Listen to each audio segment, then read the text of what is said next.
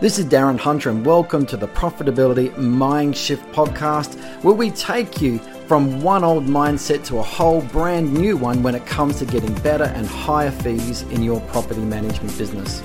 For 33 owner fees charged over Australia, New Zealand and the United States, go to profitabilitymindshift.com.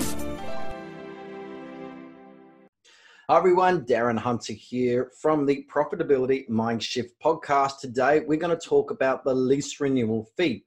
And the lease renewal fee, of course, is after you've placed a tenant into a property, you've charged, for example, a leasing fee at the end of a 6 or 12-month term, whatever term you lock them into. You're now looking at renewing them on a further fixed term agreement. Of course, depending what state you're in, what country you're in, you've got different rules, different legislation around this particular process, but you should be charging a fee.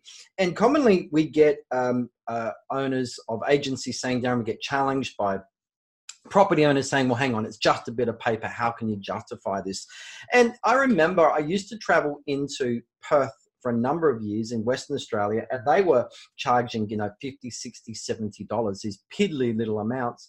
And I would say, well, how do you justify those fees? And they would say, well, we'd make a few phone calls to the owner, a few phone calls to the tenant, would sign a form, a little bit of time. And I said to them, well, fair enough. If you're going to justify it that way, then yes, you're only going to charge $40, $50, $60, $70, whatever it is, a low fee. But let's scrap that. Let's just throw that justification out the window. And now let's look at another way. If you no longer provided the service of a lease renewal, a fixed term lease renewal, and you allow the tenant to move on to a non-fixed or a periodic, depending on where you are, or a month by month lease, what would now be the alternate cost to the owner?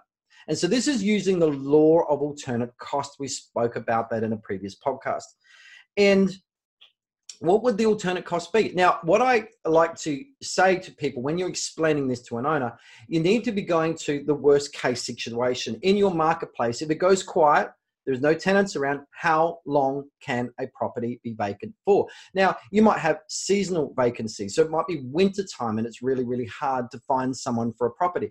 How long is it? 2 months vacant or something like that? So what could it actually be up to? We need to be truthful, of course, in this, but giving to the owner the alternate cost. So Mr. Owner, look, if we didn't do the lease renewal, we allow the tenant to go onto a non-fixed periodic month-by-month lease, and the tenant then gives notice and vacates, and it's in a real quiet period, it could be up to 8 weeks before we can secure another tenant. Maybe it could be 3 months. Now, if the rent is, let's say, $400 a week if it's Australia, New Zealand, or let's say it's $1,600 a month if it's the United States, well, if it's 2 months, then that is $3,200. So it's actually going to cost the owner $3,200 in vacancy. Don't say 8 weeks, say $3,200. The ugly cost in cash.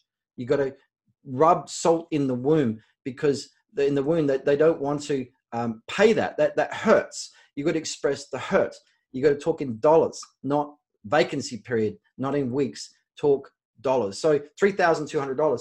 But also, Mr. Owner, we've got a leasing fee of half a month's rent, for example. Well, that's going to be another $800. So now we're already up to $4,000, plus there'll be a marketing fee. But if we had the tenant locked into a fixed term lease, then they would be up for the full amount. They've got to finance the rent. They've got to finance the leasing fee, the marketing fee, or depending on where it are in Australia, it could be a pro rata or a portion of that.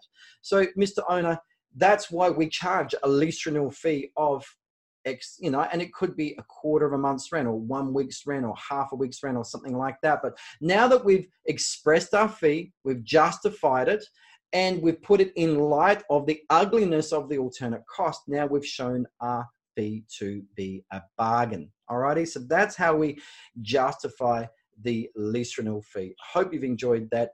This is what the Profitability Mindshift is all about. Take care.